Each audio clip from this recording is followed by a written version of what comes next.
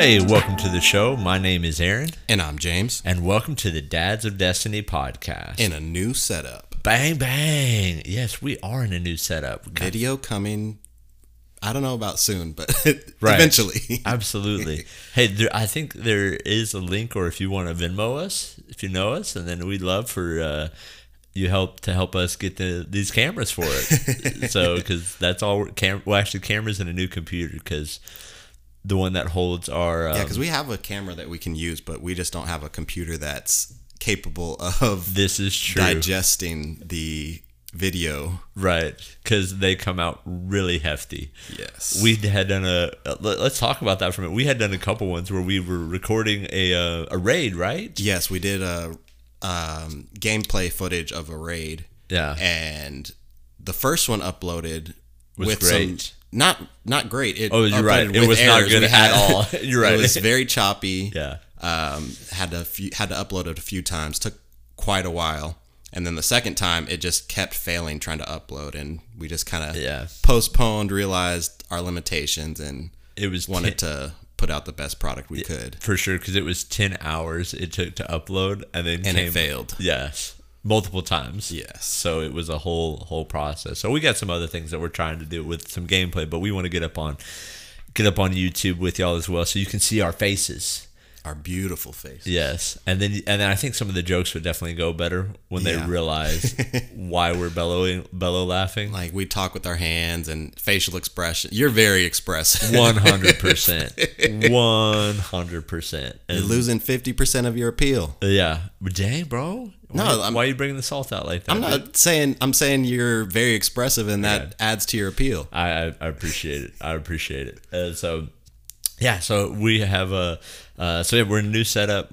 I like it. I do too. Like, chairs are a little bit more comfortable than what they were. Yeah. And so it's cool. And then now we have a place to get the Gallahorn Nerf gun and put it down there. So I'm excited. Yeah, big moves. We're making moves, so it's gonna be good, dude. Speaking of making moves, I don't think you've played Destiny at all this season, right? I haven't. And you know that I hop on for the weekly mission. That's it, bro. 10 minutes.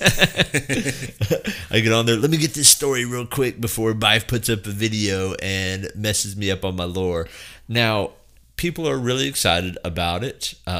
Is it okay if I give a spoiler warning right here? Sure. So, I don't follow the story at all. So I keep up with it via you. So. Hey, that's what we're here for. And we're Bife Jr. I wish, dude. I wish. Bite-sized Bife. There we go. That's who I could be. I like that. So trademark that. I like that. Right. But if you haven't checked it out, I definitely, Bife, definitely check out his stuff. He tends to come through and in the clutch for a lot of that stuff. So in the weekly mission, we get to go through it. You got to stop Zivu Wrath, and it's like... Oh, they're back? It was or they never left? Zivu Wrath in hiding? Yeah, Zivu Wrath has never left because they're trying to take down... what's her name? Aisha? Something like that. But it's the big worm. That's not a worm god, but it was like a sea worm monster or whatever. Yeah. It's the good one? Yeah, the good one. Okay. And so they're trying to get after her. They're trying to, do like some Hive always do these rituals, right? Mm-hmm. And so how they can teleport whatever it is, and so you show up, and I can tell you this: old Gallahorn or Two-Tail Fox makes that mission super easy. It makes most missions super easy, dude. So I was playing that, and I think they have solar shields. So I mean, with a Gallahorn, dude, you're running wrecking shop. Oh yeah, you're running through them dudes, through the boss wizards or whatever it is. I killed myself more with a rocket launcher than they did damage to me.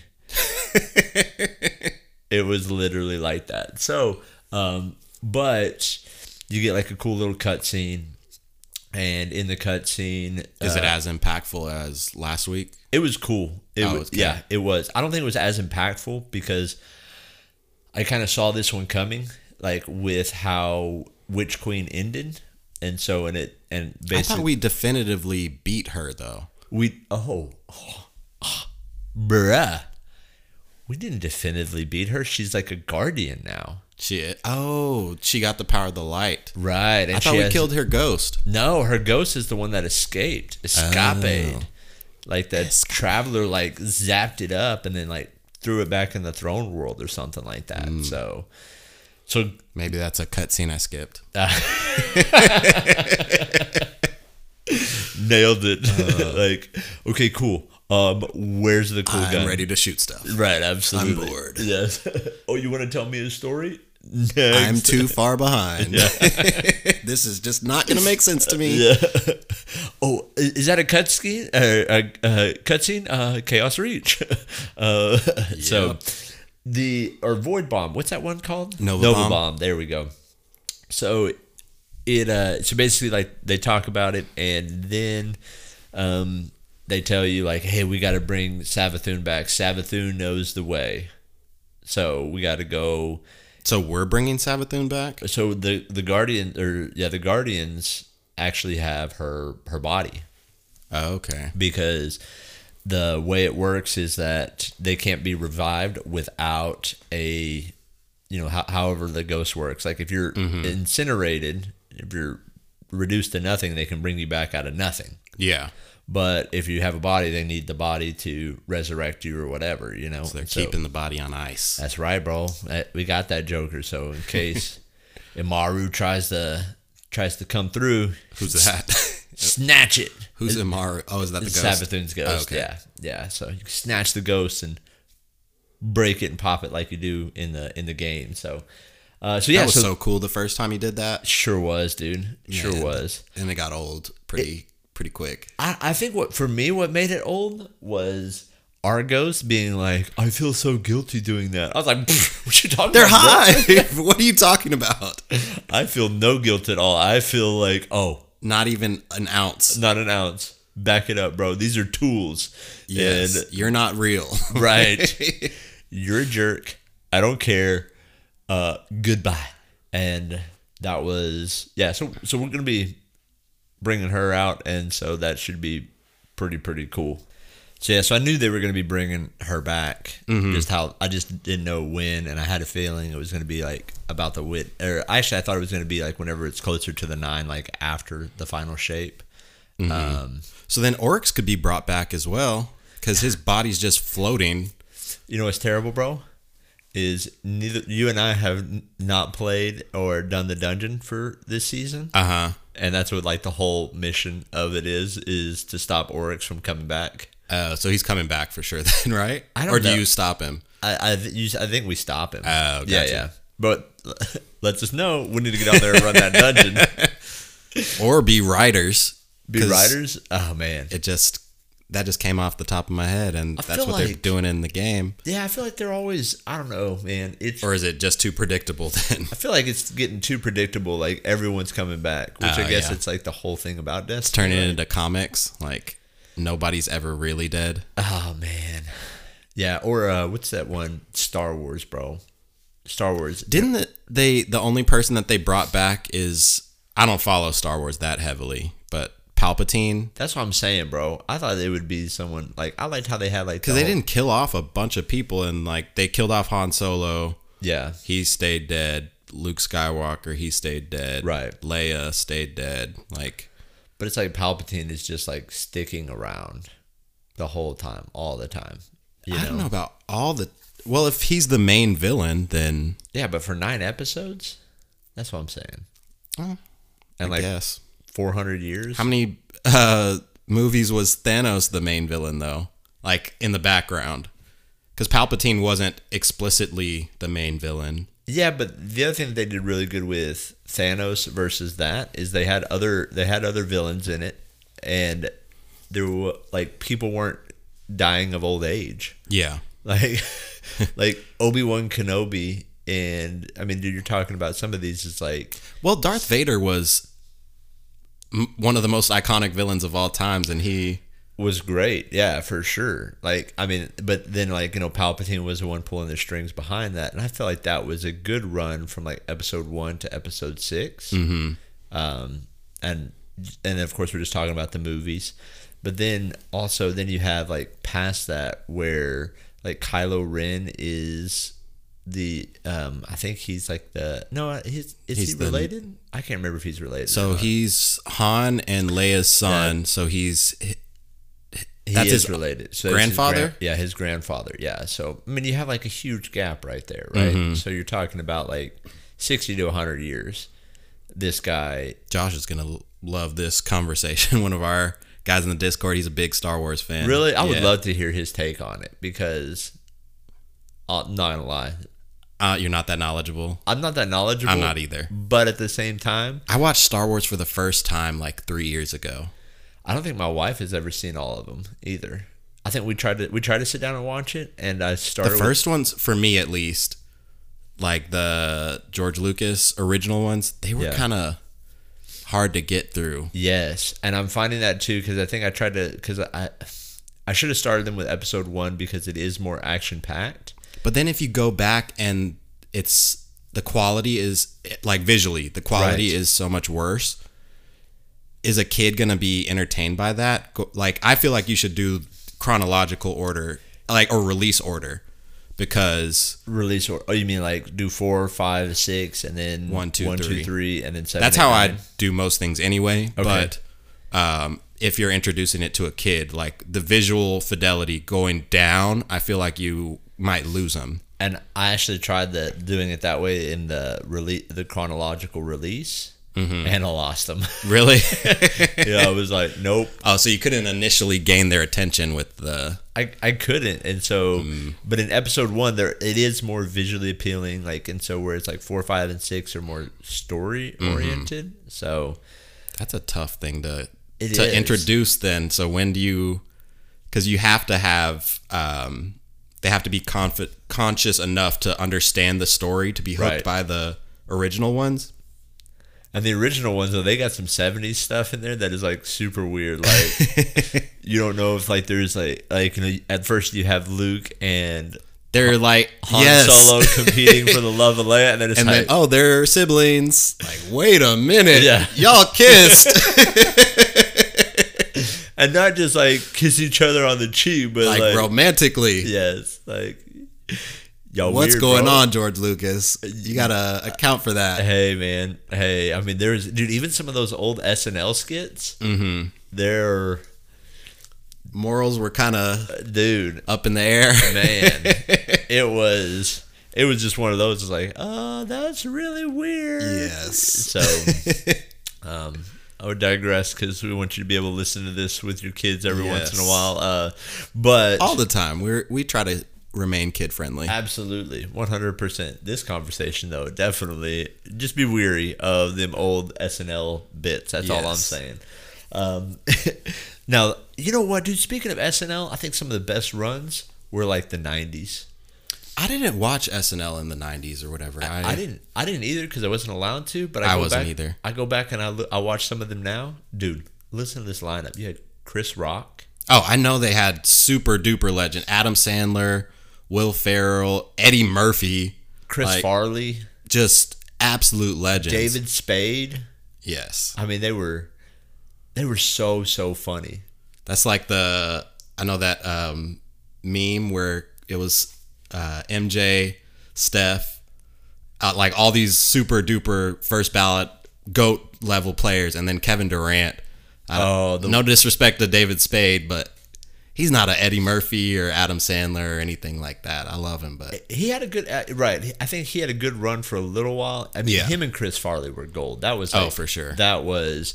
But he did the heavy Chris Farley did the heavy lifting, I feel like.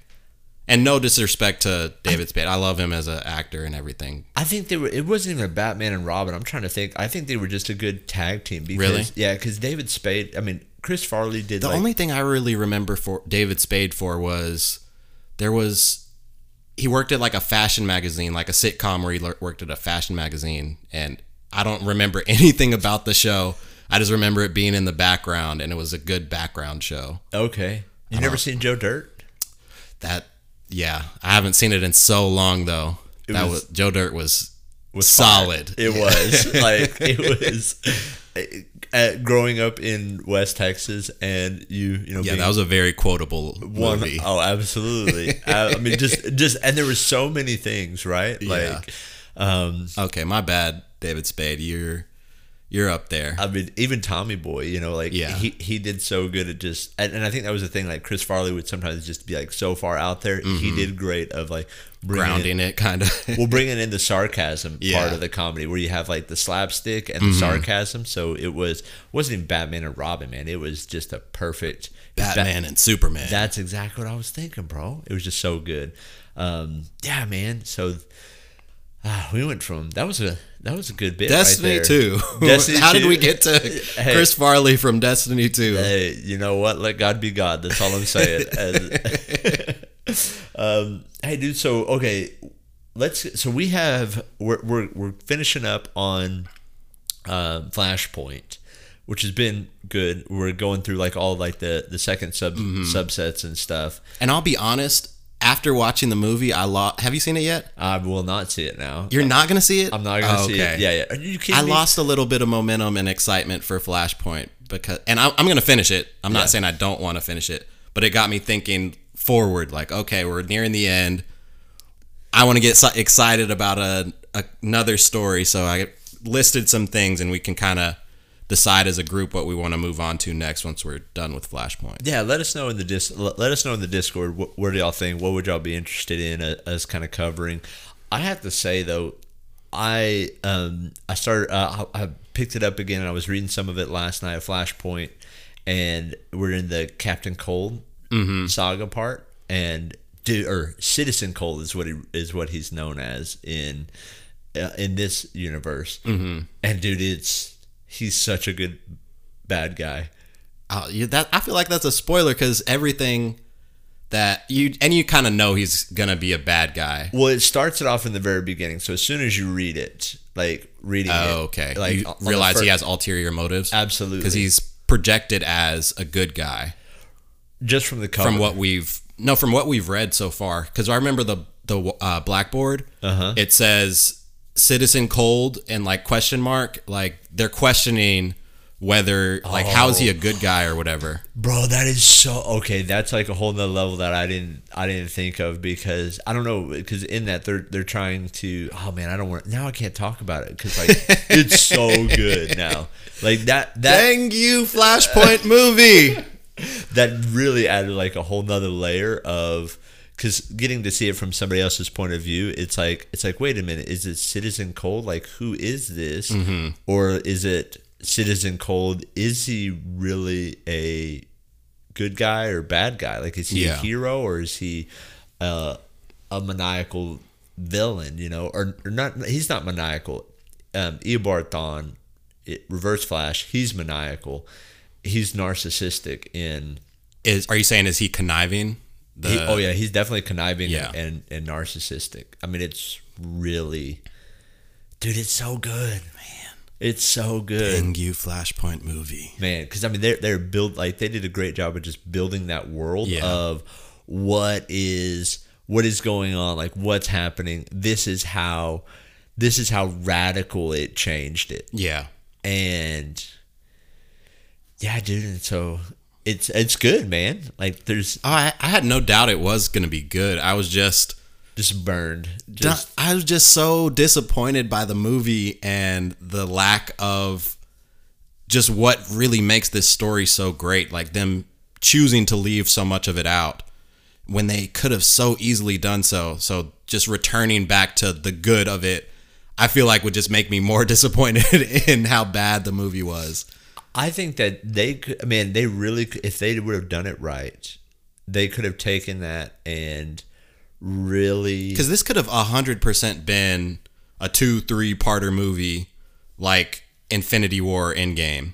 Yes, if they did it, I mean, yeah, if they built up to it or something like that, and it's such a good story that they should have taken the time to do so. Yeah. And then even had, I mean, because everyone has like these general ideas of like, I mean, dude, I mean, I think that adds so much more to it too, because you already have the Wonder Woman movie out, the Aquaman movie out, and you could have done such a great job in kind of merging that whole dynamic together, dude. And it really, if you had the first point like, I'm showing him a picture, like some of the most iconic and amazing things that happen in Flashpoint and what could have been. Oh, wait, so you're saying that didn't happen? None of this happened. The devil is a lie.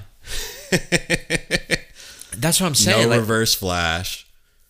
The whole Wonder Woman killing Aquaman's wife. Well, even so, if you don't know, I don't know. Do I spoil this for you? Because you don't know why Wonder Woman killed Aquaman's wife. Oh, bro. Do you want the spoiler? Or you want to read it? No, I want to read it. Okay. That's all I'm saying. Then don't watch the animated movie yet either. I'll probably watch that after the fact. I feel like it's going to do it a lot more justice than the movie did. It really, really does. Because even in the animated movie, is it just the one movie, or do they have multiple? It's just part two or side stories or anything like that. It's just the one. There is another movie that I can't remember. I think it's like Apocalypse Dark or something like that, where like Dark Side. Yeah, Dark Side, but the Reverse Flash ends up getting stuck where he ends up getting stuck, and like he knows that he's basically dead, but he's pulling the Speed Force back in to keep his mind together. And it's really, really cool, but he's stuck in that timeline though. Yeah. And he can't escape it because after they have basically that's kind of the plot of the Flash season 1, right? He gets stuck in Barry's timeline. Yes, exactly, and he can't get out but he can't get out because he's essentially dying because Thomas Wayne got him, right? And so like in the end of Flashpoint, Thomas Wayne stabs him, and so but in the movie he shoots him. And so, but there was another Thomas Wayne. I didn't remember him meeting the Reverse Flash. Yeah. I don't remember that. Dude, he actually kills him. He did? Yeah. I thought Barry just ran off to. I guess I'm remembering it. Oh man, poorly. Dude. Well, because the moment after that was so good. Oh yeah. Like that's true. Yeah. So like he. That's what really stands out about Thomas Wayne to me. Like, man, that was so good. Yeah, because no Thomas Wayne in Flashpoint. Yeah, well, because he's sitting there, like, he's sitting there gloating over him that, because Barry is the one that did this, right? By going back because he doesn't have all his powers yet. He's still just got hit, and so he's like, oh man, all these things that I could do, I can't do yet because I'm just regaining. He's not. He's not on par with the Reverse Flash because he just attained his powers. Exactly. Yeah. Exactly. And so, but Eobard Thawne is sitting there gloating, and then Thomas Wayne comes behind him and stabs him. Shank. Yep. Stabs him in the back with a giant sword, impales him, and you're like, whoa! And then they kind of get away, and so kind of calm everyone down. It's great. And so that was one of those in the animated one. They did a good job, and they even brought that part back to it. And it ends up being, in my opinion, really cool. It's really entertaining. Maybe I think they definitely take some liberties in regards to the comic versus like the animated, but they did not butcher it how you had said with the movie. Yes, and somebody that hadn't read the story said they enjoyed it, so I'm glad that they were able to enjoy it. But that's great, but I've enjoyed this story so much. I'm just so disappointed at how lazily they did this. Yeah. That's but it's bombing, so hopefully that sends a message like, hey, take care of these stories, like do justice by them. Yeah, the stories are good, and you can take, but don't take it out to the woodshed and chop it up and then just trying to make a buck. Like, man, because they're spending a ton of money on it. So put in the work, put in the effort. Yeah, to do justice by these stories. Yeah, so we're looking at different ones. You have like a good little list here. So. Okay, so I know he had discussed maybe wanting to do another, either doing a Marvel story next. So I've got either the Venom run. There's an Austin writer, that has kind of taken over and redefined and kind of tells the modern story of Venom. So like in modern comics, he is kind of the architect of it. Gotcha. And his Venom run is considered like the all-time greatest Venom run. Oh, wow. So we could read that. He introduces kind of one of the main villains in Marvel now. His name's Null. That's a really good run. Wait, his name is who? Who, the author or the villain that he introduces? The villain he introduces. Null, Knull. Oh, okay. So he's like the symbiote god. Oh, that guy. Okay, yes. All right. And he's so that run, that Venom run, is the one that. So it's like 3 omnibus worth of stories. So there's Venom, and then there's like a main Venom one, and then it moves on to Absolute Carnage, and then Null has his own story. Oh, that's cool. And then if you've ever seen Thor: Love and Thunder, the Necromance sword was actually Null's sword or weapon. I believe so. I don't know. I've kind of stayed away from the lore of Null. So I've watched a few videos, and I think I remember them bringing that up, and I turned them off just because I knew I wanted to read. Gotcha. Man, my bad. No, it's all good.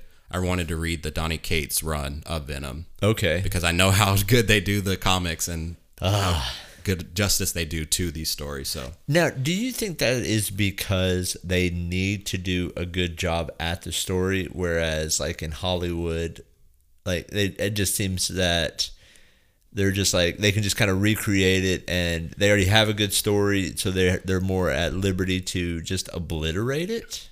I think so. Just because the visual medium takes a lot less effort to consume. You have to kind of be invested to get in and read, and especially comics. You have to kind of educate yourself on where to go. There's just so much of it that you have to have some type of investment. So you have to make a better product because people have to put in more work to consume it. That makes sense. Yeah. I mean, I would feel that then you could just amplify the movies, kind of like how Disney did with Marvel. So disappointed in you, Warner Brothers. And then so for Marvel, we could also do the MCU Hickman run. So the MCU loosely kind of bases their stories that they're currently telling on Jonathan Hickman's run, and I think he's on a big run now as well. Okay. So the Hickman run is kind of the modern Marvel story. Gotcha. It starts in House of M and the Avengers, and then leads into Civil War, and that's kind of the starting point of the Hickman run. And then it ends with Secret Wars, which is kind of the culmination of what we're going to get in phase like 7 or so. Okay. So that could be a good run. And I was previously reading like all of the side stories for that, and that was like 90 issues per run, or per story arc. Yeah. But the side stories, I feel like for Marvel don't add as much as they have with DC, so we could just read the individual trades that consist of the main story. Okay. So that's like 5 issues per story, and there's I think probably 12 big story arcs in his run. So it's a big undertaking, but it's a much grander of a story. No, I would think I'd definitely, since we went through like a DC one, I'd definitely be down for like a Marvel one, how we talked before. But let us know in the Discord. Oh, and then we've also got The Last Ronin. I know if we want to, at some point, maybe take a break during the Hickman run, if that's what we decide to do, or if we want to do the Last Ronin first. It's just one book. Okay. That wouldn't be too difficult. We want to mix it up and not get a superhero quote unquote story. Get more of a mutant, like a Teenage Mutant Ninja Turtle one. Mm-hmm. Okay, it's kind of like a more. It sounds silly, but it's more grounded than like a Ninja Turtle story is more grounded than. Right, you're not like dealing with cosmic entities and everything like that. You're dealing with a city, not a city and like against a mob. Then you are, exactly, like a cosmic. Like this is the fate of the universe. Yeah, and so this guy can actually blow up the earth. Yeah, and it's more like, watch out, my brothers died, and because that's the premise of the story, right? I think the last. Oh yeah, I thought you I haven't read it yet, bro. I got you that for your birthday. I've been saving it for the podcast. Oh man, dude, you just need to. You should just read it. You're good, dude. I want to enjoy it and like get my initial reactions and everything like that. Okay. I don't want to have a watered down version of my Then let's do appreciation for it. that. Let's do that one next. Okay. I think. That should be a Sorry, quick guys. read. We appreciate all of your feedback. Put it in there because we'll do it. We'll do your feedback after. This gives you time to respond. Absolutely. Make your decision. Put Absolutely. A poll up. But it's like one of those like I don't know if you've ever gotten like a gift for a friend and they don't use it. Yeah. Yeah. No, I intend to use it. I'm excited to read it. I'm very excited. That's why I put it on the list. That was that troll level 9,000 right there, bro. Just come in and just be like, hey, by the way, you don't appreciate me.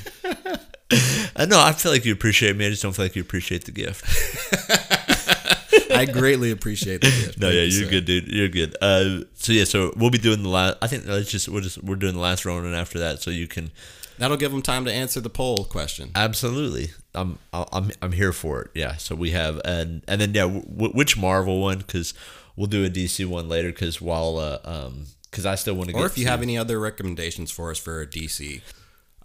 Yeah, because I listed some: Blackest Night, Kingdom Come, Frank Miller's Batman. Now, what is Kingdom Come? I don't know what that one is. Kingdom Come is like I feel like side note. I feel like Injustice is gonna take up.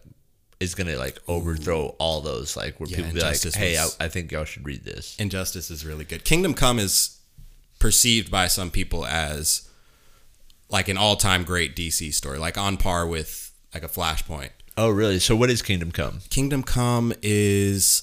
let me see. You don't even know? You just heard it through the grapevine? It's so complex. Okay. I'm looking up a description just so I can accurately describe it to you. Who's involved in it? It's mainly, I would say, a Superman story. Okay. And it's kind of the first time I've appreciated... a Superman story. Ooh. Now, is it like against like a Darkseid one? Because I know him and Darkseid always be going like back to back, going rounds. Okay, so it's a story about a dystopian future in which Superman has retired due to the public preferences for heroes who will use lethal force. So it's essentially Superman gives up on humanity because there's so many superheroes now and kids of superheroes, and they aren't as morally just as the previous generation. So all of the previous generation has been kind of given up on humanity, and it's just like this anarchist superhero society. And then another threat comes that brings all of the Justice League back out of retirement, and it's a really good story. Oh, wow.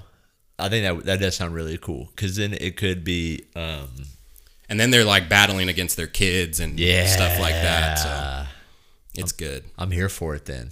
Like, I thought it was going to be one of those like. And it's a quick read. I read it the entirety of the story on a plane ride.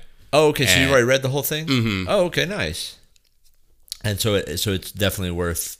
Yeah, so we can just start. Worth a reread for sure. It's so good. Then you know what we should do in that poll? We should just be like, hey, let's just get some votes, and then with that vote, we'll make a schedule. That's a good idea. And so, like, we can have it. And I think a schedule would help me with my readings as well, because we don't have a point to... I just had to kind of try to keep up with where you've read to.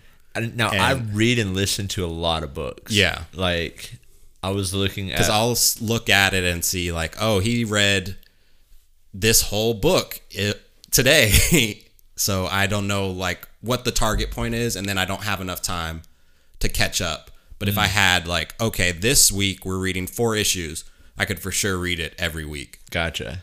Just to give you an example, like I've gone through 10 books in the month of June. Oh, wow. And still beating me in Flashpoint by a mile. Yeah. Dang. Yeah. So I got a bunch of Audible credits I need to burn. Oh, man. For a $10 credit. So if you got any recommendations. Hey, actually, I just finished one that I really, really enjoyed, and it's called Man Up. Okay. And it was super, super good. I enjoyed the mess out of it. I did like a June, like... That could be a reoccurring segment. We could listen or read a book and kind of give cliff notes on... Man, I'd be running through them books, though. I mean, you can be the curator of the books. I'm totally down. Well, I got this list, and it was like... And most of them I've read before or gone through before.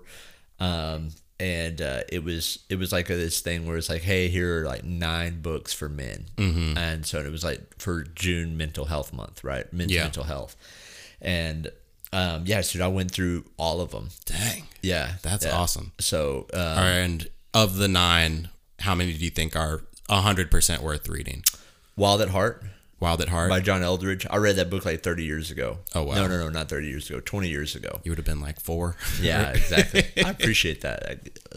And so I read that book like 20 years ago, whenever I was a teenager, and it's super, super good. So getting to go through it again was really, really good. Extreme Owner. I have the list pulled up. Extreme Ownership, which is always a solid one. It's a big self-help and leadership book. It's really just checking your ego and learning how to really be humble and take ownership of what is happening, of what's going on in the world, in your world. It's turned into a dad segment. Yeah, dude. So it's really good. I mean, it's a man book, right? Yeah. Like it's a man book list, So a bunch of ones that were really good. But is there like a shining star in that list? Like a must read? Yeah, I mean, definitely the must-read ones were, this is what I'm giving you. So Wild at Heart, Extreme Ownership, and Man Up. Those 3 that I would say in that were really good.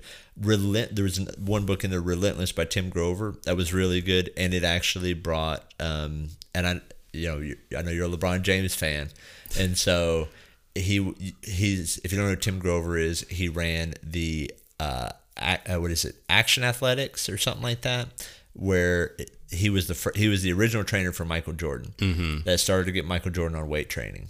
So because he was getting bullied by the Pistons, the Pistons back in the day, and he gives everyone names, and so he is a big proponent of.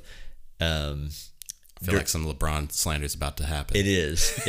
So he gives more clout to Dwayne Wade than he does to LeBron James during those wins. So that's silly. I don't know. He brings up some really, really good points. That I'm sure he does, but that's silly.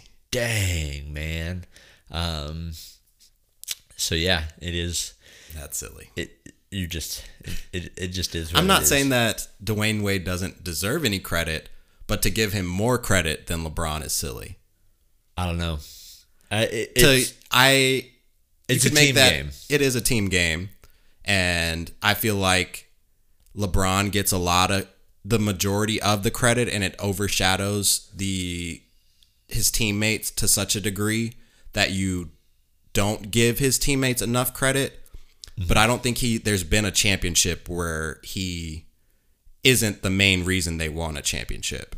Gotcha. And I don't know that his teammates have ever gotten enough credit for their contributions, though. I will say that. Yes. I think that he had one of the greatest teams. I mean, I honestly thought, my opinion, and this could be different, but I thought that whenever that team assembled, that they were going to be the greatest team ever. I thought they were going to do what... I don't think they utilized Bosch well enough to his talent to say they got to that point. Because that was a team that, like, even looking back, I mean, they had... And I feel like Dwayne Wade was plagued by injuries too much to kind of towards the end there. Yeah. They didn't accomplish as much as they could have.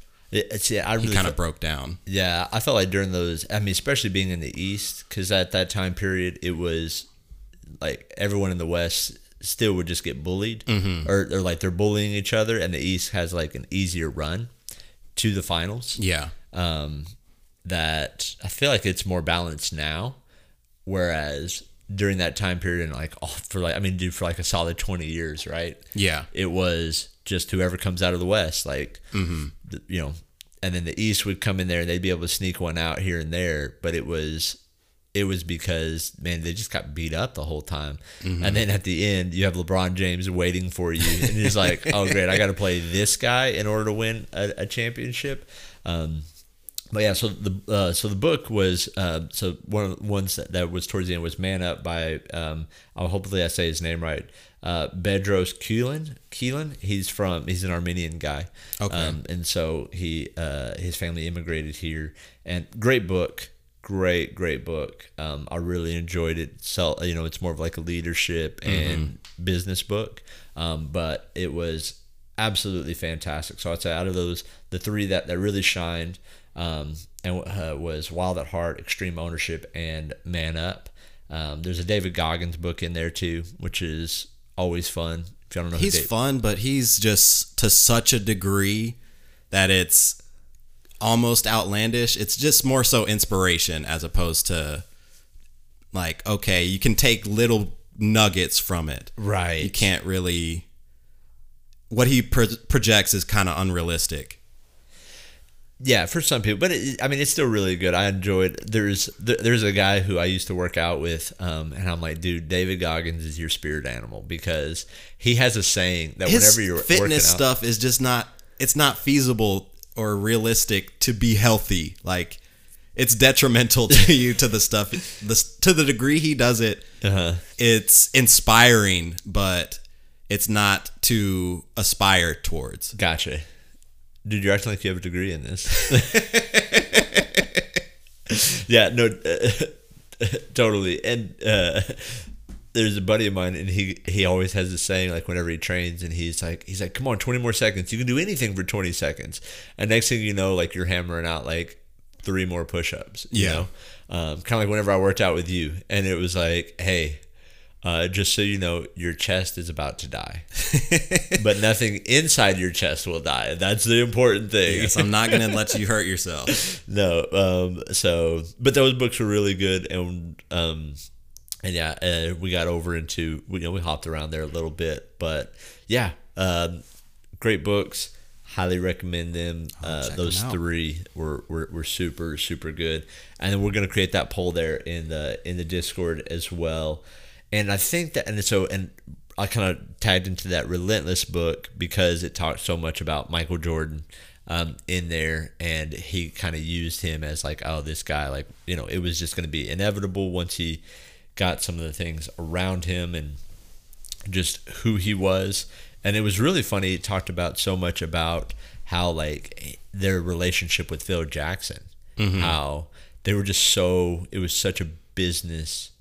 Who, Mike and Phil? And Phil, yeah. Oh, okay. It wasn't one of those of like, oh man, hey, this is a great coach, this and that. Like, he was a great coach, but it was just, hey, like, here's what we're doing. There wasn't a relationship. Right. It was just, the relationship was all based around winning. And that was, so. Michael Jordan just kind of seems like that kind of guy, though.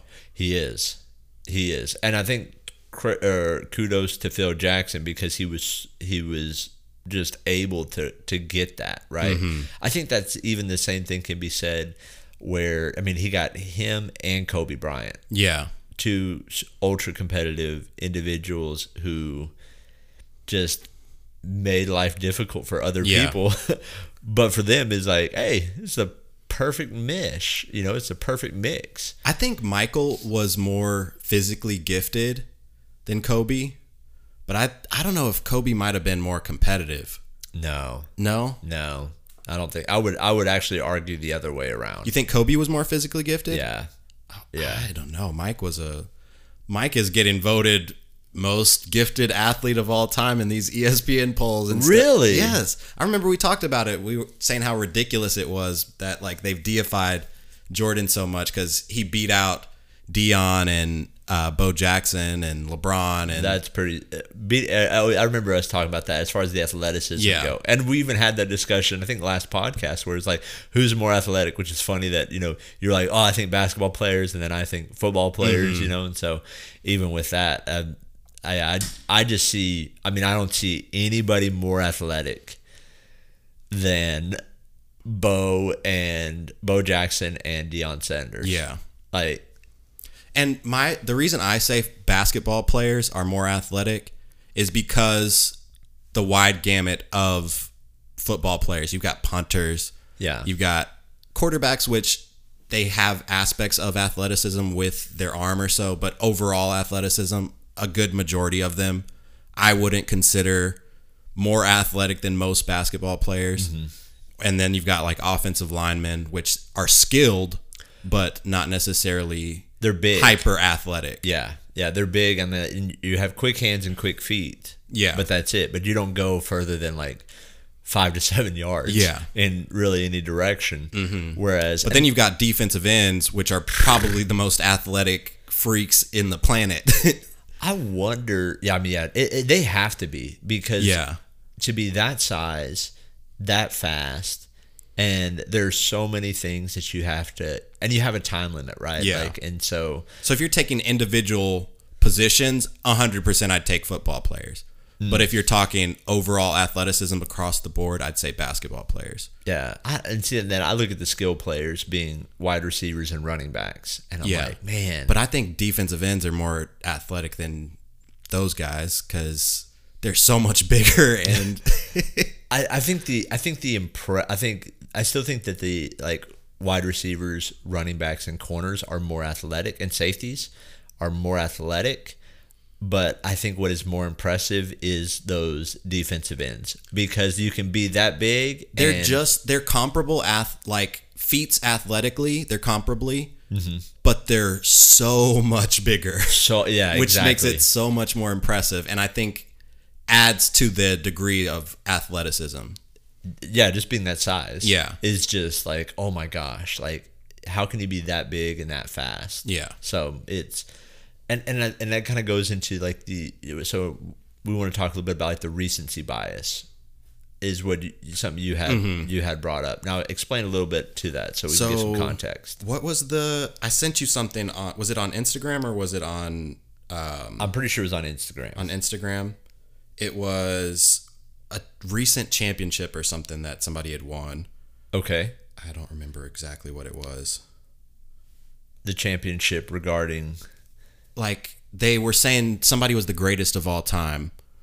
But and was this the one where we started getting the conversation about tennis?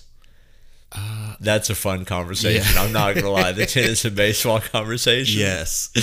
Of course, just so y'all know, we have conversations outside of this, but we had a really funny one when we were talking about tennis and baseball, because we ended up. Oh, I sent you a text on Tiger Woods, and I asked who was the most dominant in their sport.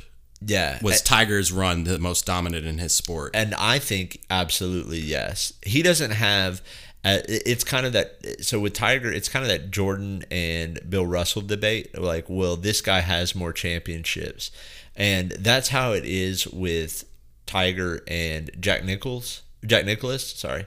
And so with Jack Nicklaus, it is insane how much he won, and how much he was just the favorite to win everything, and he's only like two or three, maybe it's a little bit more. So then would the reverence we have for Tiger, would that kind of be a recency bias thing, or is it comparable, you think, to, or does it supersede or Jack Nicklaus's run?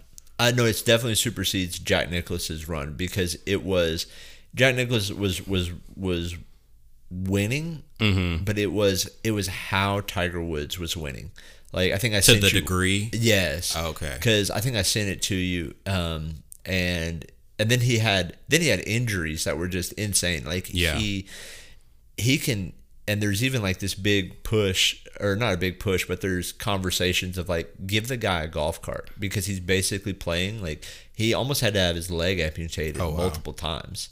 And if he were to be able to play with the golf cart, do you think he could still dominate? Oh my gosh, there's a really good chance, because eventually maybe Liv's gonna step in and say, hey, we're gonna let these guys use golf carts, dude. It might, and then he could make a really good run then, because it's not the walking the course like the first round. It's like multiple days. Yes, it's multiple days. And so walking that course, like, dude, it's like a 4 to 5 hour event. You're walking this course.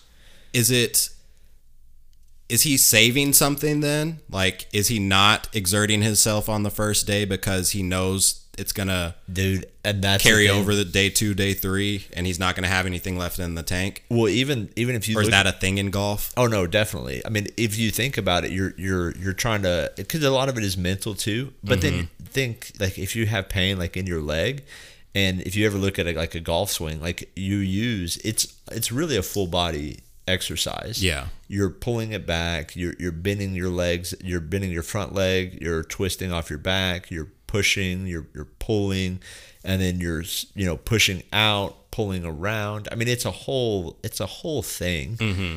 And it's and then he's having to walk uphill, downhill, like all these crazy things. That just like if you're basically going on a hike. Yeah. You know? Yeah. And so you're going on a hike, and then you set up to something, and then you're having to twist, turn, like and that your body just wears down. Absolutely. And so it's one of those, like, if he hadn't had, like, you know, bad car accidents, you know, some of the things that have happened to him, it's like, dude, where would this guy have been? Kind of the Vince Carter thing, except for he won all these championships, right? So it is one of those that, and then I think there was one where it's like during his entire run, he was the closest person to it. Like he was like negative 160 or something like that. Is that like his odds to win or something? No, his score. Oh, okay. His score, like his total score, like across everything, like across all of his wins and everything. Mm-hmm. And the person, then in second place, like their total was like plus. It was wow, like, they weren't even in the negative. No, yes. I mean, like it was his run was. That's crazy. Yes, like how Larry Bird described Michael Jordan, like that's God in basketball shoes, like. That was Jesus out there swinging the golf club. Speaking of Larry Bird, that kind of goes along with the recency bias thing. Oh, man. It's people just saying outlandish stuff to be Googled. Like, yes. I say that all the time to you, right? Yeah, like and we get things. It's true. Like, people say just some dumb stuff. Like, the thing that sparked this whole conversation was there was just, to me, I'm going to call it a mid-run, and they were saying it's the angriest run in the decade, and just the one person you brought up, we'll share this too. We'll share this too on it when it comes out. We'll share that on the Instagram on our story. Okay, that'll be a way so that everyone can have some context to it on our Instagram. But it's just like a 5-yard run. He loses his helmet. He loses his helmet. He doesn't truck anybody or anything. Right. They blow the play dead when he loses his helmet, so people start backing up or backing off of him. I didn't even realize that part. And it's just ridiculous to say, like, oh, this is the angriest run of the decade when Leonard Fournette at LSU exists. Oh, like, dude. That run wouldn't have even made his highlight tape. No. Like a 10-minute highlight tape, it wouldn't have made the cut. For sure. And then there's the Larry Bird, who said it, Dennis Rodman? Did he say it? Yeah, he could. He said if Larry Bird played in today's game, he would be playing in Europe. Yes. And it's just so disrespectful to look at these all-time greats or to just not even give any credence to the past or anything like that. Like everything that was accomplished is just erased to just gain some notoriety. Yeah, and let's put this in. Let me put this in perspective. Imagine if this is how good I think that I feel that Larry Bird would be right now in today's NBA, especially after somebody like Nikola Jokic just won, dominated the NBA Finals or the entire NBA playoffs. Yeah, imagine the defense and the aggressiveness of Draymond Green with the shooting ability of Klay Thompson. In the same person. That's kind of far. That's not far. He didn't shoot at the volume that Klay. He didn't shoot the volume. No. But he didn't shoot at the volume. I don't know that he had the percentage either. As deadly as a shooter. The 3-point shot just wasn't as prevalent. It wasn't as prevalent, no. But at the same time, though, he would put up the shots, and he was super clutch. Because, well, let me ask you this: who do you think is a better shooter, Reggie Miller or Klay Thompson? Klay Thompson by a wide margin. Okay, then that is not a good one, like for me to say, because obviously Reggie Miller is a better shooter than Larry Bird was. Just by because Klay, alone. Steph is labeled as the best shooter of all time for sure. I think and the best point guard, which is wild because that's what their game requires. Yeah, how they play it. But I think Steph is a better shooter because he can shoot off the dribble. Mm-hmm. I think Clay is a better spot-up shooter than Steph. Okay. I don't know about that. But I see what you're saying that. Clay is a monster. He is a monster. He is so good. He's absolutely ridiculous. But so let me put that, like, imagine if Larry Bird, his game would be similar to Draymond Green, where he does a lot of the as a facilitator. Yeah, absolutely. As a facilitator, defensive presence, but then he was also a scorer. I mean, if it wasn't for LeBron James, he would be the best small forward of all time. Yeah, so Larry Bird shot 37.7% from three. Clay, at a much, much higher volume, shoots 42%.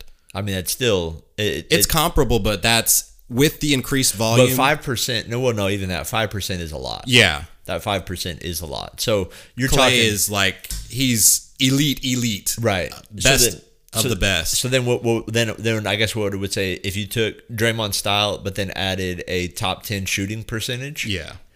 That you get Larry Bird. That's a fair comparison. I think like, that's insane. If you can imagine the facilitating that guy ability of Draymond Green, which is what makes him the most valuable aspect of the Lakers, or not the Lakers, but of the Warriors. You just really want him to go to the Lakers. No, I don't. He's just an amazing playmaker. If he were able to shoot as well, that Warriors team would be unbeatable. It would be. It would be so difficult because you have somebody who's playing defense, who's getting rebounds, who's passing the ball. I mean, it would be fantastic for them, right? For them, like, as players and all that stuff. But yeah, man, that's pretty wild because that's all these guys are looking to do, right? Like, I think we say that, like, Shaq is really good at staying in the media, because that's what gets them paid. That's what gets them more advertising. That's what gets them. But people like Shaq, it makes me annoyed because he doesn't need to do that stuff to stay relevant in the media. Right. Like, and I think some of that though is like he's already there. Yeah. Right. Like with the NBA on TNT. Like, yeah. And him and just Charles' interaction, hilarious, just keeps him relevant. You don't need to say these just outlandish, wildly inaccurate things to stay relevant. I think some of that though is, and to the recency bias, I feel that Shaq gets not the respect that he deserves. Yes. I feel like most people, I think they agree his dominance is the highest ceiling of dominance in terms of basketball. Okay. Like when he was at his peak was higher than anybody else's peak. I don't know. But he's not an overall better player than a Jordan or a LeBron or... I don't know. I would definitely argue for Jordan during that time. You think Jordan was more dominant singularly than Shaq? I don't know. Like especially during the early 90s run. You just didn't have... Because once he got over that hill of the Detroit Pistons, goodness, man, he was just... But then once Shaq was with the Lakers, like that dominant run, the three-peat with them, insane. Like, that's what I'm saying. Like, arguably, it's comparable. Yeah. Like that would be like, I would put those two at that, like you said, like that dominance, right? Because it was just, because there ain't no way that he should have got, not have gotten an MVP. Multiple MVPs the fact during that time. So that Steve Nash got 2 MVPs during that time, in the dominance, in the peak of Shaq, is just wild. Yeah. While he was actually winning. Yeah. That, and that was, and I think the other thing though too is that people don't remember about, that was part of the NBA that was, in my opinion, always say it, the worst era, the worst time in the NBA. Not that the players were bad, but that they were really starting to push towards more offense. Mm-hmm. And the Mike D'Antonification of it. And that was the thing, though, is that if you look, the coach at that time was Mike D'Antoni. It was. That's why I said that. Yeah. I mean, like, and so, which there are certain players who I think are just like a match made in heaven. Like, I mean, dude, if you put Mike D'Antoni and James Harden together, James Harden is elite of the elite. Yeah. Because how would that Thunder team have been if D'Antoni was the coach? With him, Russ, and KD. Oh, man. The amount of offense especially with Russ's style of play of running. But, I mean, yeah, definitely the style of play of running, but I think it's still one of those that I think it would have just fallen apart because it's so offensive heavy, and that's what But you have the weapons, though. Like, KD, I think you would have unlocked something in KD. Like, getting KD to actually shoot threes at the volume that he would have in a D'Antoni system. With the caliber of three-point shooter that he is, I think the offense that they had would have been so potent that that's the only time D'Antoni's system probably would have actually worked. Maybe. Or I mean, I guess that's the thing, right? It either works out really well or it just implodes on itself, right? And Steve Kerr was like the perfection of it with those dominant Warriors teams. Yeah, I mean, he definitely could be. I mean, I still try to give more credit to Mark Jackson that he did. I think he assembled the talent and got them up to speed and coached them properly to get them to that point. Yeah, but the system of Kerr, I think, was more suited to their style of play. I mean, obviously the results speak for themselves, right? Like, where he. I mean, where they ended up going on a run.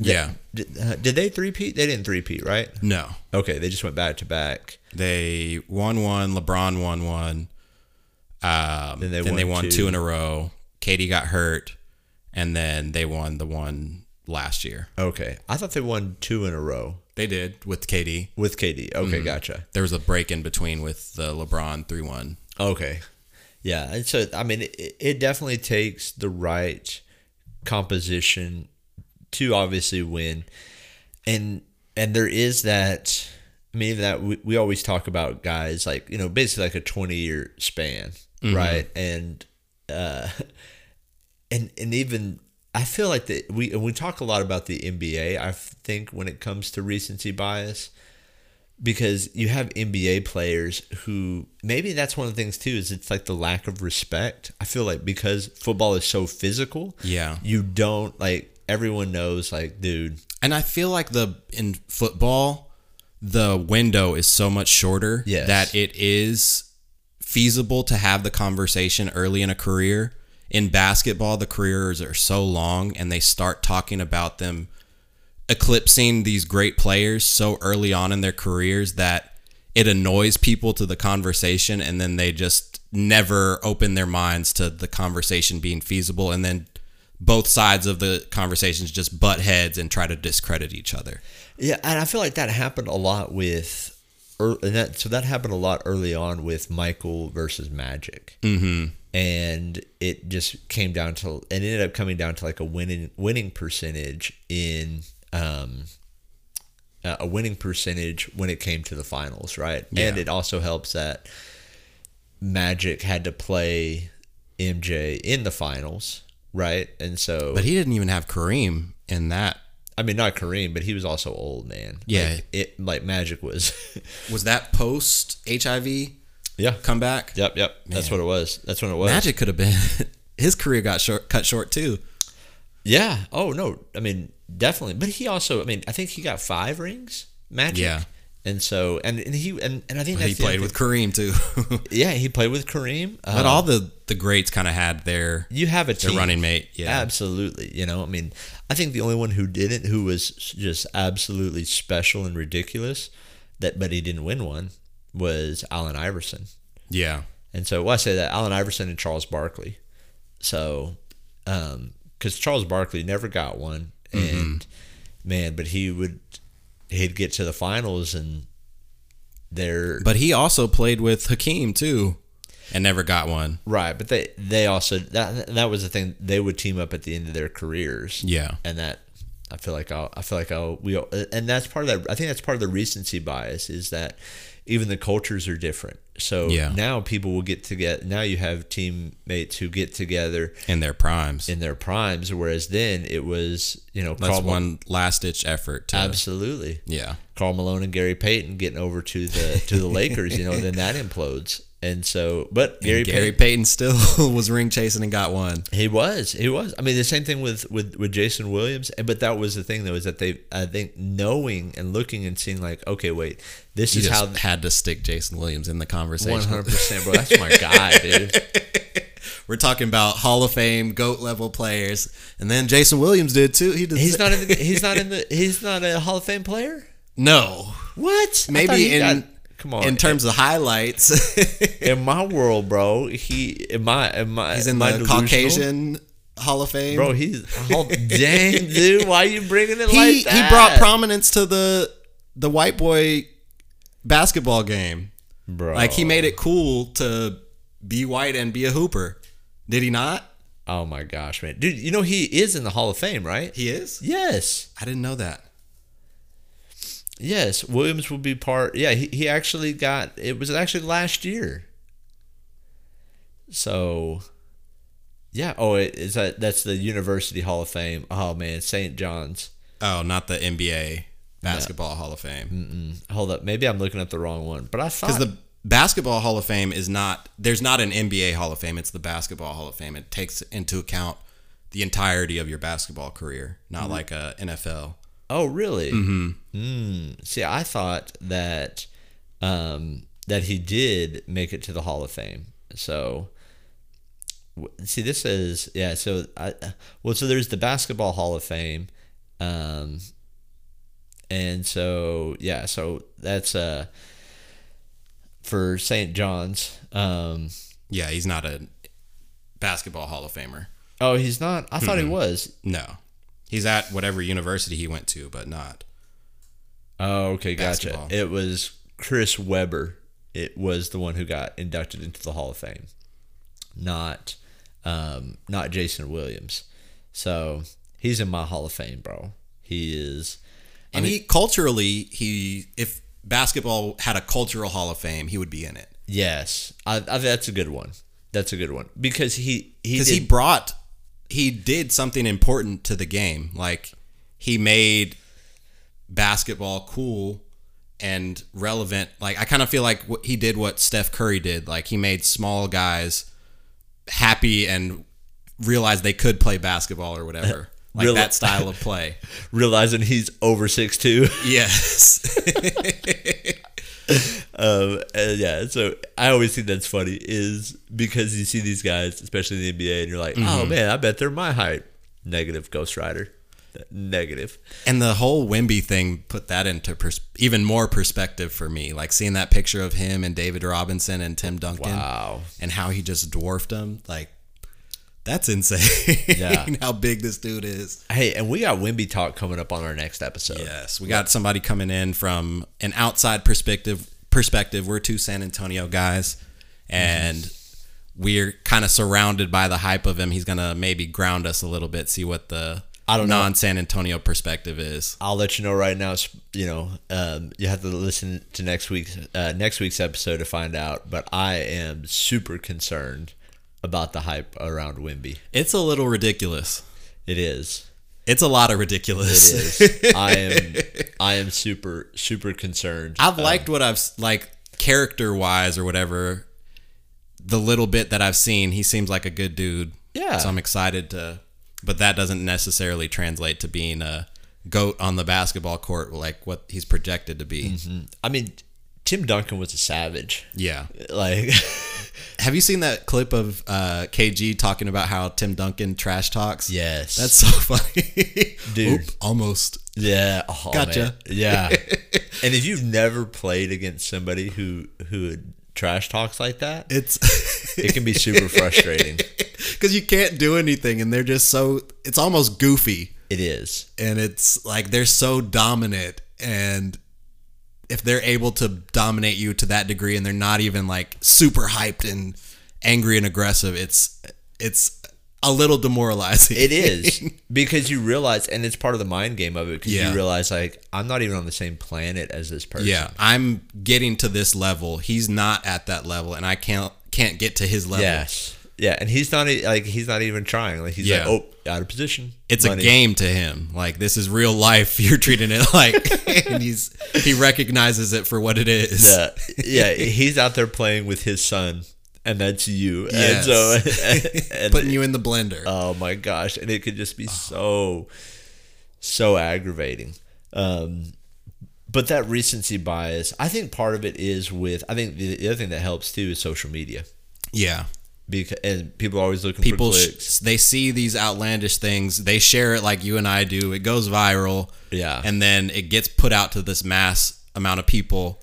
Some non-basketball literate, somebody that doesn't watch basketball sees it, takes it as gospel, and it just spreads like wildfire. For sure. I was working out the other day, and ESPN was on, and it was like one of the like First Take or something like that. Dude, these guys, this is their conversation, which I was like, this is so dumb. Who will be better at their sport, Aaron Rodgers or Kevin Durant? And I was like, they don't play the same sport. Like that's such a like, it's like, hey, it's baseball season. They're running out of things to talk about, dude. That's what I'm saying, bro. Like and this is obviously like the lull. I think even for us, like we're not, I think 3 of the 4 majors in golf have already been played. I think there's one more, and that doesn't happen until like September. So I'm looking around and I'm like, what is there to watch? Who's playing this weekend? Not nobody. Yeah, I ain't watching a baseball game. Dude, right? Like I get my Texas Rangers scores like on my watch, and that's good enough. Like I just want to know whether they won or lost. I don't even care to that degree. It's like the Destiny story to me. Oh, dang, I don't care at all. I mean, I always root for my team. Yeah. Like if it's Texas team, like I'm rooting for them, And I don't have because I grew up a military brat, like I don't have any affiliation or strong, deep-rooted connections with any city or anything like that. So I don't care to keep up with like, oh, the Giants are the closest affiliation I have with any baseball team.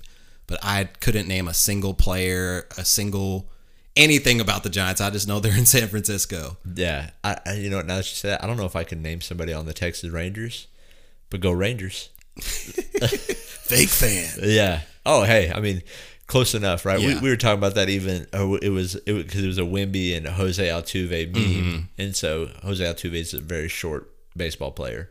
And Wemby's a very tall NBA player. Yeah. For those of you that don't know. Yes, and you were like, I don't even know who that guy is. It's like, how do you not know who this guy is? And then you threw out 2 names who I had no idea who they were. You don't know who Aaron Judge is? I do know who Aaron Judge is. I'm being a little, but I didn't know the other guy. Like I'd heard of him. Shohei Ohtani. I threw out those 2 names.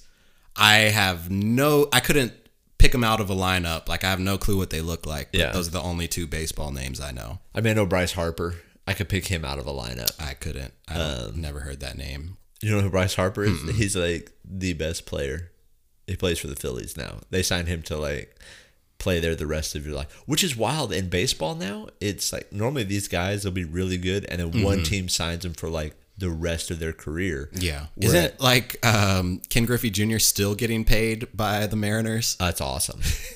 That's awesome. I mean, kudos for him, which is why that's the other thing too. Is like, so we're not into baseball. They have weird contracts. So we're not into baseball, but baseball makes so much money. Yeah. Like ridiculous, insane amounts of money. I don't know how. I don't either. I feel like it's a money laundering scheme at this point. Something, bro. I feel like I don't know that many people that are really that invested in baseball. Right. But it's this giant entity with making this massive amounts of money, like you're saying. Yeah. I don't know how. I mean, maybe it's because it's super popular up in the Northeast and other areas where it's more, like the population is more dense. Mm-hmm. That's the only thing I can think of. But down here in Tejas, I mean, unless you're in Arlington or Houston, I mean, then again, Houston, like everybody cares about the Astros. Yeah. Like that's just part of it. Mm-hmm. You know, like being in H-Town. But are people really watching these games or anything like that to get these massive TV contracts? Oh yeah. I mean, like I think if football, like what are the ratings on these baseball games, or are there just so many of them that they are able to profit that way? Maybe it's a mix of both. You're going to watch it if it's like your hometown, I think. Yeah. Which is why I don't know if there is a baseball team in a small basketball market. and football draw from more than just hometown fans, though. Correct. Like, everybody watches NFL Sunday. Everybody watches, like, big NBA games. Right. I don't know many people tuning into most baseball games. And that's what I'm saying. I think that's why you have mainly, like, they're not in like a small market. I can't think of one in a small market, like one That's baseball true. team Yeah. in a small market, because you need the local, right? Like, because baseball would always, I mean, it wouldn't even be on like a major network. It would be on like Fox Sports Southwest, ESPN, Ocho, like all those. Yeah. So it becomes a little bit different. But so let's get into dad talk. All right. This is going to come out. We're recording this the week of what would be considered 4th of July weekend. And I actually did not know it was going to be 4th of July weekend until I was talking to my little sister yesterday. And she was like, hey, what are y'all doing for the 4th of July weekend? And I was like, isn't that next weekend? And then come to find out, 4th of July is literally next week. Yeah. I was like, dude. Got to put that plan into motion. Bro, because it definitely was not happening. Like, I had no idea. I was like, what?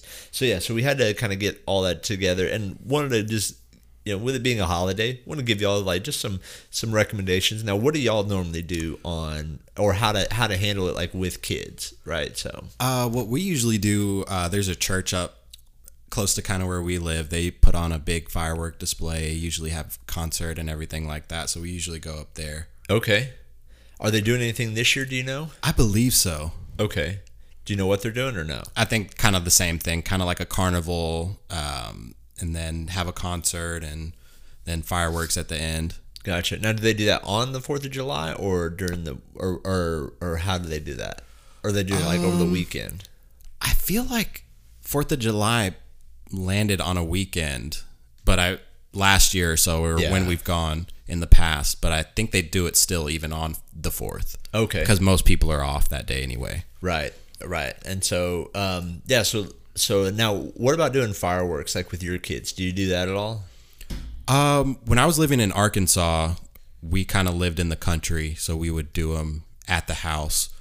Especially with kids, they can't hang that late, so they're usually in bed, and then it sometimes wakes them up, and we'll go out in the backyard and look at what the neighbors are doing, but haven't really popped them ourselves. Okay, so now that's that thing that brings up something like I struggled with my kids when they were younger. Is did it ever freak your kids out? Because normally they'll be going off and they go off literally all night. Yeah. Usually they're pretty good with fireworks and storms and stuff like that. Okay. It just gradually kind of wakes them up. It's not a startling, I'm terrified type of thing. Gotcha. So we've been blessed in that department. Now, so where I live, I don't live very far out in the country, but you can actually pop fireworks in our front yard. Oh, so I think even if you can't, I think most people do in Texas. Yeah. We didn't know in the small town that I grew up in, we always had to go out somewhere and pop fireworks because, of course, it's a town of 100,000 people. So it was a little bit easier to track down where the fireworks were going off at. And then out here, there's just so many people that you can't really keep it under wraps like that. Bro, for real, because it'll be wild. Yeah. Everybody in the city would be arrested. Yeah. They just don't have the capacity. Yeah. And so that was one of the things that we had to deal with, was actually ended up having to kind of lay our kids back down. And this is even kind of something that goes into what we talked about in our Dads Do Disney. Some Disney advice is, what age do you feel like your kids have gotten excited about fireworks, if they have even gotten there yet? My daughter probably got excited around 3. Okay. I remember when we were in Buda, my son he would have been 1 or so, And I remember him being excited about them. Oh, nice. So, and he actually was like paying attention to it the whole time. Okay. Yeah. So I had, or no, we would have been in San Antonio by the time, but I remember him as a young kid being excited about him. Yeah. So my kids had the opposite response, or have had the opposite response. They did not get excited for fireworks till they were 6. Oh wow. Yeah, Violet's always loved. She wasn't ever really scared of them, and once she kind of realized when she was 3, she was really excited by them. But my son's just always kind of been just kind of captivated and fascinated by them. Like the big ones, the ones that like, yeah. See, my boys, I did not like it at all. Not even the big ones? No, especially they like the small ones. They didn't like the big ones. Oh, they love and have loved the big ones. Yeah, which is super funny because both my boys are kind of loud, and mine are, in comparison, pretty mellow. Yeah, and so it's just different people, parenting styles, and environment and stuff, and so which is hilarious to me because I would think that my kids would just be like amped about it. Now, my oldest Eli, who's 10. Oh, for sure is now. Yeah, he's all in. I mean, so when we go to Disney, there'll be times where we'll probably take the youngest one back, and then we'll stay out with the older one, and me and him will stay out and watch the fireworks. Because he's gonna want to see every single one. Which is fantastic. So whenever it's here, it's like, okay, where do you where do you go to pop fireworks? Where do you kind of go get those things? So, so if you have like younger kids, kind of my recommendation is like, start small. Actually, like, do what you do. Take them somewhere before you go out and spend because fireworks are expensive now, dude. Really? I haven't bought fireworks, and I don't know in my adult life that I've ever bought fireworks. Oh man, you're fixing to buy a ton. I'm just letting you know. Really? Yeah, absolutely. I think once Judah turns 5, you'll be like, you know what? Let's give it a shot. Yeah, let's go do this. And then you're gonna walk in there and you're gonna be like, wait, you want me to spend $200 to $300 for this basic pack? I don't know if I could justify that, dude, for one night. Then it's tough, man. Yeah, it's tough. I think the best thing to do is get together with some people and everyone chip in. Yeah. Chip in for that bar, after the barbecue or something like that. Everyone chip in, $150, $200. But if you go there with if you can go there with a group of adults, let's say five adults or whatever that is, and you can walk in there with a good amount of money, $500 to $750. Somewhere around there. Why don't we do that for more events?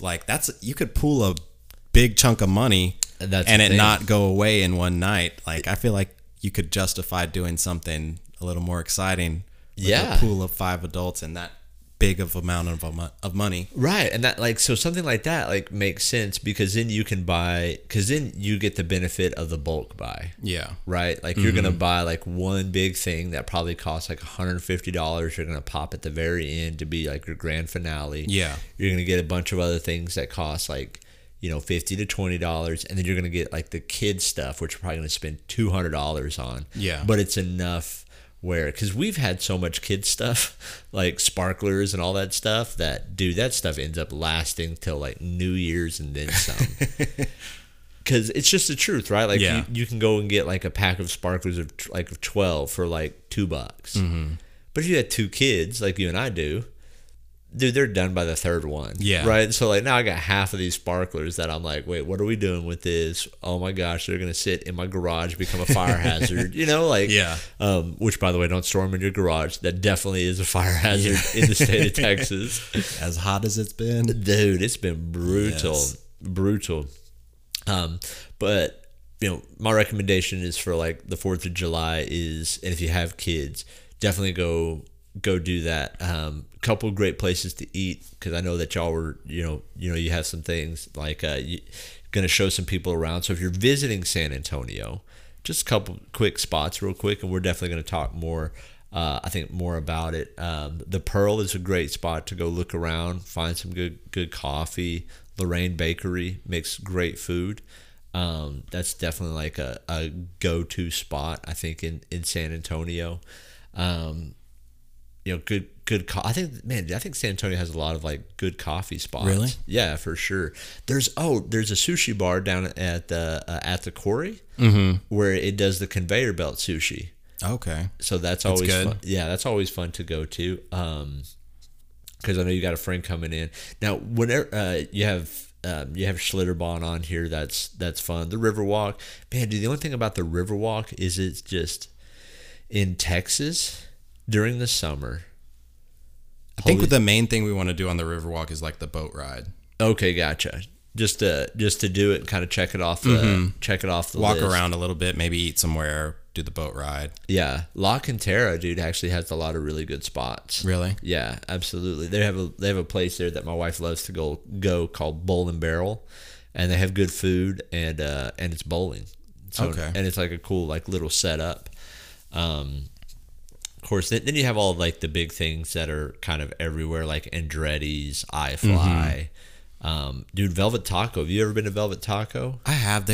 I wasn't that impressed. What? They had good margs. I don't really drink that often, so. Okay. Those are good. I mean, then I like their their shrimp and grits taco or their chicken and waffles. I haven't tried either of those, so maybe I haven't tried the epitome. Next time, go there because I know you like Cajun food. And I've seen you put away some crawfish. So I know Judah ate all my crawfish. Bro, he was going after it. He was definitely going after it. I was so happy about that, though. I'm like, yes, he can handle some spice. Yeah, man, absolutely. Proud of him. Absolutely. The spice really comes in crawfish from the outside, though. Yeah.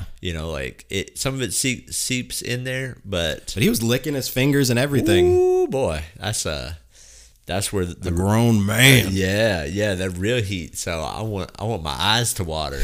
And so I need to chase it with some ice cream so it doesn't mess me up later. Yeah, great things. So those are now. If you're going to, I'm just throwing this one off the dome, dude. I'm gonna give everyone a quick brisket lesson because I feel like brisket goes great on the 4th of July. Oh, for sure. So brisket goes good any time of year, any time of day. Yeah, any day of the week. There you go, man. So it's just good. Yeah. So you can actually so a couple ways that you can cook brisket. Now, I'm going to give you a pellet smoker way, okay? So, because that's what I use. And I'm also going to give you one way to make it in the oven. So, yeah, oven one. So, if you're going to do it in the oven, you're going to start with, because the thing about the oven is you're not going to, it's going to soak up a lot of stuff and you don't really have the smoke. Mm-hmm. So, the main thing is that you're going to buy a brisket. And this is for if you don't know how to trim a brisket, none of that stuff. So you can just write this down. You go to HEB, and you're going to buy a super trim brisket. So that way you don't have to trim any of it up. And then you're going to place it in a foil pan. And the goal here is about 10 to 12 pounds. That's a good size brisket. 10 to 12 pounds is the easiest one to cook. And it's roughly... I think it's like about an hour for every 2 pounds in there, and your temperature that you're looking for and all of this whenever you're doing, if you ever have to pull it out of the oven to check it, should be about 8 hours, but you're going to temp it at 205. That's like what you're going to be looking for. But you need to buy it's called Killens, KILL ENS, and they have a salt and pepper rub. Mm-hmm. It's just salt, pepper, and that's all that you need for brisket. So it's super trimmed. You got it out. You cut it open, pull it out of the package, wash it off, dry it off, make sure there's no blood on it. You're going to put it in this pan, and you're going to just season the mess out of it. This is where your bark is going to come in this foil pan. So you're going to season the mess out of it. Then you're going to have to get this thing called Claude's Brisket Marinade. You're going to put that in the bottom. And then you're going to take some you're going to take some liquid smoke. And you're actually going to put this liquid smoke on top of the brisket before you apply the bark. So, and you're just going to kind of rub it in there, and then you're just going to set the brisket inside the pan, throw it in the oven, and then let that baby roll at 275 and you're going to check it at 6 hours. If you have a meat thermometer, you want it to go to 205. And then if it's not there, You're going to throw it back in there. And then check it out how often? Every hour. Every hour? Yep, okay. You're going to check it every hour. And then you're going to pull it out. You're going to wrap it in. You're going to take it out of there. You're going to wrap it in foil, and then you're going to let it sit there and let it rest for 1 hour. And then that's it when it comes to that. Now, if you're going to do it the pellet smoker way, you are going to season it, or you're doing it on the smoker. You're going to season the absolute mess out of it. And this one is like a 12 to 14 hour cook. So it's a lot longer. So you got to like waking up the night before. You don't put the marinade or whatever? Nope, this one doesn't require a marinade, because you're going to get all that smoke flavor. And so when you don't have the smoke flavor or the smoke, you're going to need that marinade to kind of seep in there. And this is a real easy, real basic one that just kind of gets you started. And then after you're comfortable with cooking it like this, then you can move over into trimming your own brisket, doing some injections, doing a couple different things. So with this one, let's say you have a Traeger. I have a Traeger, and it makes it super easy. And all you're going to do is you're going to get the same salt and pepper seasoning, and you're going to just season the mess out of it. You're going to let that bark adhere. You could even like cover it in Worcestershire or mustard. You killed that. I did. What, did I say it right or wrong? I think you did. Wow, did I? Oh man. I honestly thought that's like one that I totally butchered saying that all the time. Oh no, you killed that. Even trying to say it again. Don't say it again. Don't for sure. Don't do it. It's not happening. Go out on top. And so you season, of course, so you just need it as a binder to really hold it all on there. And it'll the taste will go, like you're not going to taste the mustard or the other sauce. And so you don't have to use it. I don't normally use it, but you just season it up, and then you are going to throw it on there, and you're going to let that thing roll at 225 or 250, whatever you want, until it reaches an internal temp of 165. Super so it important. Was 205 for oven, but 165 for pellet? Because we got another extra step when we're doing the pellet. Oh, gotcha. Yeah. So that's just there on the grate. It's running until it gets to 165. Then you're taking it off, and then you're going to wrap it in butcher paper. So you're going to set out 2 things of butcher paper, and you're going to wrap it up like your favorite Christmas gift. And once you're done wrapping it to where it's real tight, you're going to put it back on the grill. And so as you put it back on the grill, and then you have your thermometer, you're going to let it go until it gets to 205. Okay. Once it gets to 205, you're going to take it off. And so when I say 205, you can go out there and gauge it. Normally it takes roughly about 1 hour per pound of brisket. So at that temperature, for that temperature to rise as far as your cook time. So once you get that, you're going to take it off. Once it gets to 205, you're going to take it off, and you are going, just like it is, in the butcher paper, and then you're going to put it in a cooler or an ice chest, small one if you have one. You're going to put it in there, or what you can do is you can put it in a pan. To rest? Yeah, to rest. And then with that, you're letting it rest for 4 hours. Dang. Yeah. Why the extended amount of time? What happens is the meat starts to cook itself, and it pulls in all of that juicy tasting fat all the way through, and it crisps up the outside for you. And then whenever you pull it out of, let's say, the cooler, or so does it like change the physiology of the meat when you smoke it as opposed to when you cook it in the oven? Yes, that makes it more advantageous to rest longer. To rest like that. Yeah, it does. So you couldn't rest an oven cooked one like that? You could, but with the oven cooked one, you have a lot of juices and marinade, so it's like so it's that fat that's rendering is going into the juices, and you're trying to keep it all in there. Yeah.